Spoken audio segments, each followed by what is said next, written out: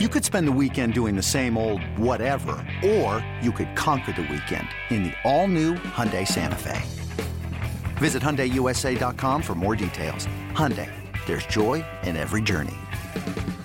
I'm Sandra, and I'm just the professional your small business was looking for. But you didn't hire me because you didn't use LinkedIn Jobs. LinkedIn has professionals you can't find anywhere else, including those who aren't actively looking for a new job, but might be open to the perfect role, like me. In a given month, over 70% of LinkedIn users don't visit other leading job sites. So if you're not looking on LinkedIn, you'll miss out on great candidates like Sandra. Start hiring professionals like a professional. Post your free job on linkedin.com/recommend today. 66 years. It's 11 in a row for the Redlegs.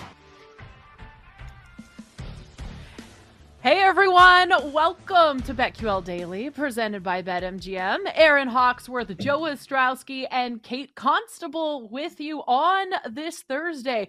We will get to our Florida Gators in just a minute. But first, we're just hours away from the NBA draft, something we have been talking about on this show for quite some time.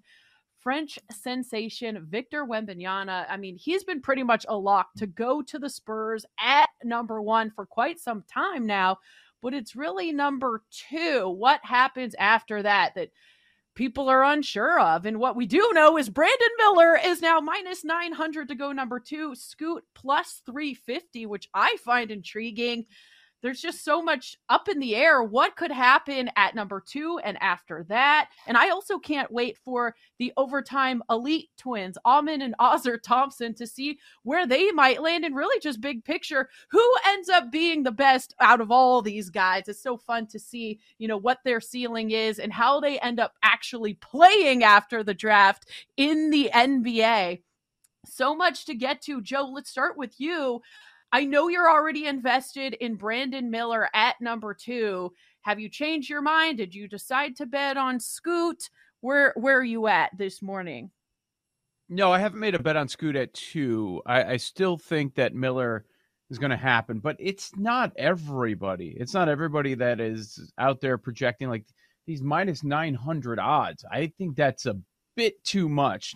Now, I also said I'm not going the other side, but we're still seeing some people that, like we talked to Kristen Peak the other day from Yahoo, in her latest mock, she has Scoot Henderson number two and Brandon Miller three.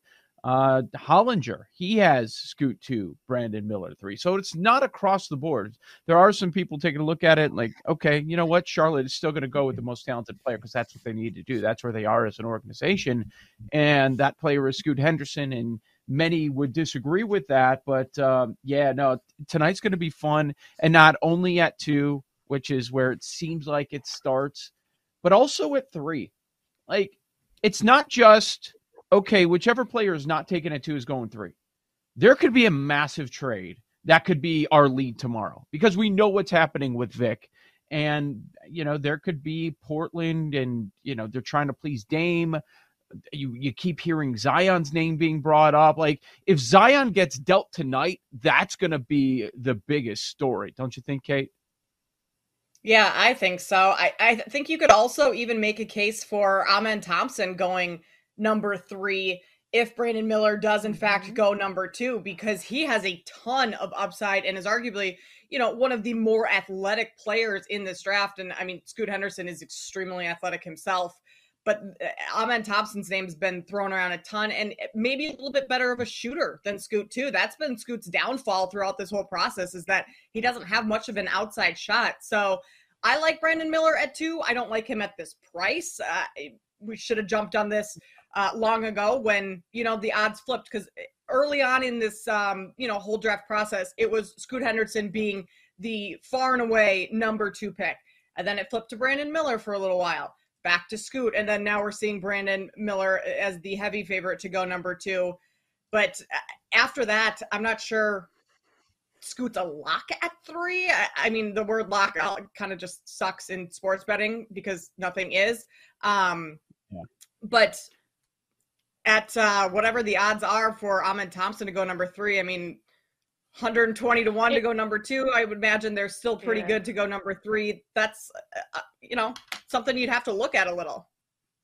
Yeah, that was something I was looking at a couple days ago because everyone seems to think, I think I asked Joe about it also, like, what is there a chance that one of these Thompson twins goes number 3? And it's not, consecutive like Miller and Scoot in that order or vice versa. Could one of those fall?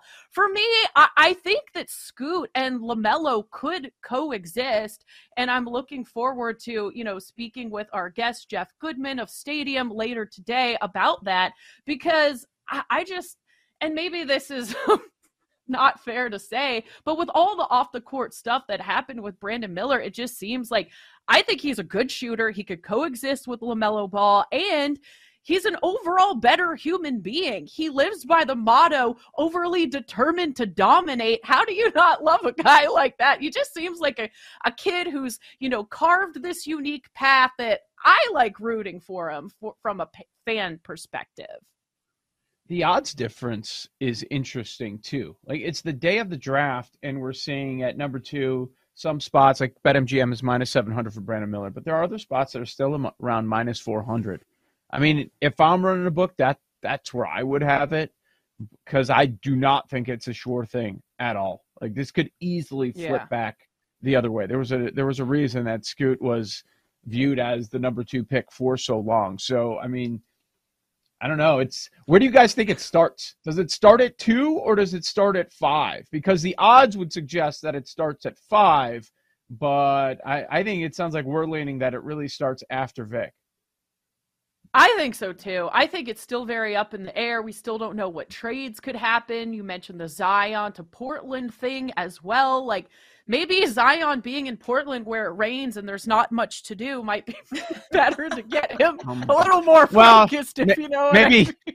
Maybe not if there's not much to do. Yeah, True. I'm just trying to be positive for Zion's career here. But yeah, I also can't imagine Damian Lillard watching his replacement be drafted either. That could be a disaster for the Blazers. So it's very, very intriguing. The one thing with the Hornets, it's like Michael Jordan sells out. He's on his way out, but apparently he has a big say on what happens with this number 2 pick. Yes. And really, what has he done since he's been the owner of the Hornets besides make a big profit in terms of ROI on his investment? Like, the Hornets have not been good. It's been bad decision after bad decision. I don't know if I'm in that draft room. Should MJ be getting as much credit as we're reading that he has in terms of evaluation, or could some of this be a smokescreen and it is gonna be Scoot at 2? It's just, at this point I'm like, just give me the value, because it doesn't sound like whatever we're hearing, nobody has a clue at this point. Yeah, Aaron, I don't disagree with you in taking the value with Scoot at number 2, because think about last year. Jabari Smith was going number 1. Adrian Wojnarowski even announced that he was going number 1 to the Magic. It's 5-6 hours before the draft, even a few hours before. All of a sudden, Paolo Banchero's going number 1, and things completely flip. So you kind of have to be careful figuring out what is a smokescreen and what's not, because these teams don't exactly want to give up their intel or where they're going, especially with so many trades potentially happening early on in this draft. Like, no one's going to officially come out and say we're 100% taking this player, because they're still trying to, play their hand right. Mm-hmm. Yeah.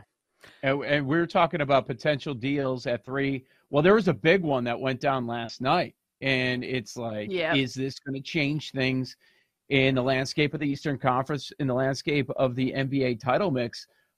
If you miss it, Porzingis goes to Boston. So we were thinking it was going to be Brogdon. That was all the chatter, that he was going to be leaving Boston. He stays.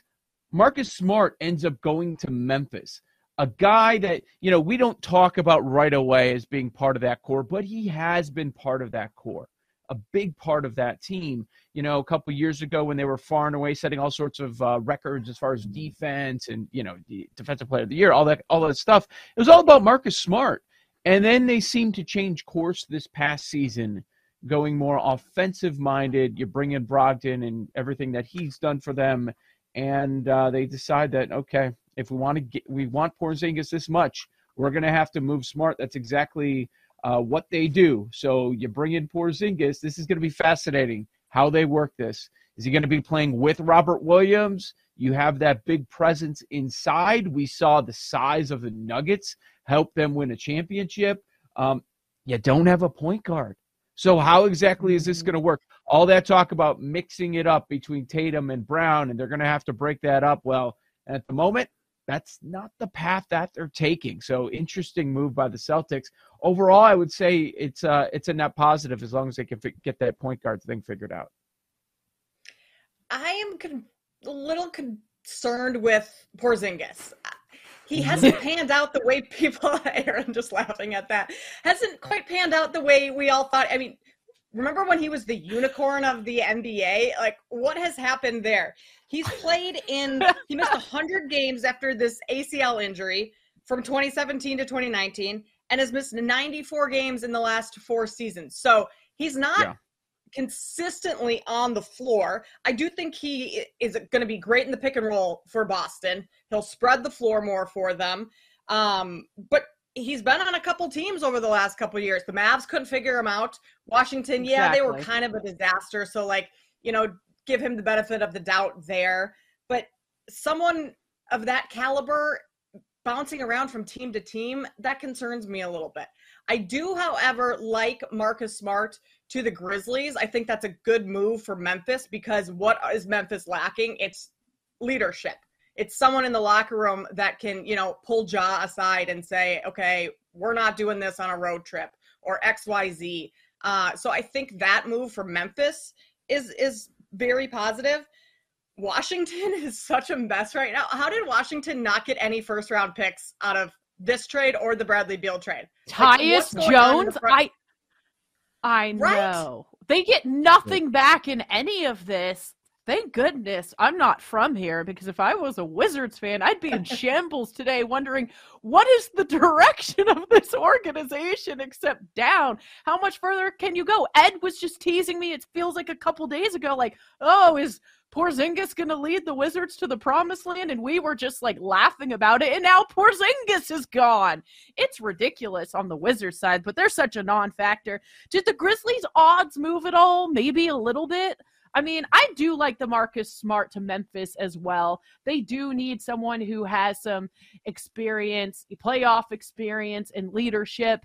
So I think that's good because, obviously with the jaw suspension, they've got to do something to give that team a spark. And maybe Marcus Smart is that for them. How about Washington and what they decided to do? So you want to talk about unicorn? Well, it's the guy that's going to go number 1 overall tonight. And you decide to now tank. Now you're going to tank after an all-time, what people think is an all-time player is going to be drafted. Let's do it after that. Could you pick a worse time? My concern with Porzingis, and it's fair, Kate, 4th team, there are concerns. Okay, you finally put a full season together, and he has career best numbers. Do we trust it? Or is it just he was in a bad situation in Washington, and someone's got to score? Someone's going to score 23 points per game like he did. Now, he did shoot 50%, a career best. So did he turn the corner? Is he now going to be in a winning situation and we'll even see better out of him? The best that we've seen so far. Can he stay healthy for a full season? A lot of fair questions to ask. But from the Boston perspective, they had to do something. This mix was not working. And so it seems like the 2 stars are going to stay and they're working around the fringes, but they did have to mix it up a little bit, and we'll find out if they made the right move. Trading away Smart, maybe we'll be saying that was the move that messed everything up. Who knows? Mm-hmm. Yeah. Are they thinking Porzingis is going to be the answer to Jokic or something? I don't. There is no answer. Anyone is the answer I know. to Jokic. No. That's what I mean. It's you can only laugh when those words come out of your mouth.